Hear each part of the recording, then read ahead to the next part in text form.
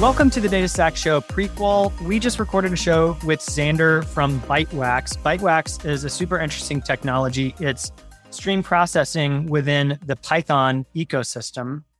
One question I have for you, Kostas, which we touched on a little bit in the show, but there are a lot of tools cropping up around stream processing, which we talked a little bit on the show. How many companies really need this, though? That's something interesting to me. There are a lot of technologies popping up, but it seems like they're primarily enterprise level use cases. What do you think? Is it going to trickle down? Yeah, I think it will. You have to keep in mind that many times, we see technology getting adopted by the enterprise, primarily because the technology is not mature enough to be adopted by a broader audience. And enterprises have the resources to maintain and make accessible to the whole organization this technology, right? Getting something like Think and setting it up out there and running it and doing that consistently, blah, blah, blah, all that stuff. It's not easy. Right. Yeah. Same also with Apache Kafka. That's why you have Conflict out there, right? And you have a hosted solution around that. So when it comes to data in general, data infrastructure, it's very natural to see the enterprises being, let's say, the pioneers, because it's just they have the resources and the need because of the volume or whatever to go and do things first. And I think as we will see companies focusing more on the developer experience of things, we will see a much broader adoption. Now, it's every shop out there is going to need a streaming processing engine. Probably not. I don't know. But we will see. I think there are use cases out there that are important. I think anything that has to do with the ML use cases where,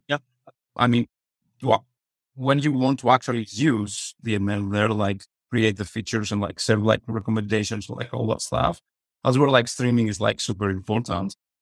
So I think as ML and AI get more and more, let's say, adopted, together with that, we'll see also streaming becoming more and more important, together with the rest of the technologies that we have there for batch processing and more static data processing. Yeah, I agree. I think the other thing, I love this. I love it when we get into predictions because it's very dangerous territory. But also fun. Crystal ball. I think the other thing, Zander gave a really interesting example of pulling in logs from a web server and, processing them for some sort of use case. I can't remember the exact use case, right? Building sessionization or something like that, which is interesting. I think that as those use cases and the related technology become packaged, adoption will go up, right? Because part of the challenge now is that even though the individual components are accessible, right? So for example, there's great CDC technology out there, right? Let's get logs. Okay, great. You have the logs, right? Can you process those logs in a streaming format? Okay, you have, bytewax, in order to do that, right? Mm-hmm. And you have the stuff downstream in bytewax. But even with modern tooling, it actually is still a lot of work, even though individually each of those things have gotten easier. It's still hard to consume an entire use case, right? But imagine if you could just literally hook your logs up to an end-to-end pipeline and it's you get sessionization at the end, right? So I think as the ecosystem evolves and more of those use cases are available out of the box, adoption will go up as well, because you may not need stream processing for everything. For example, we don't necessarily need real-time reporting on certain things at RudderStack, right? But it is really nice if you can do it, right? And if it's easy, then why not? You don't have to wait on batch jobs and all that sort of stuff. So anyways, it'll be really interesting to see how the ecosystem evolves. Great show with Zander.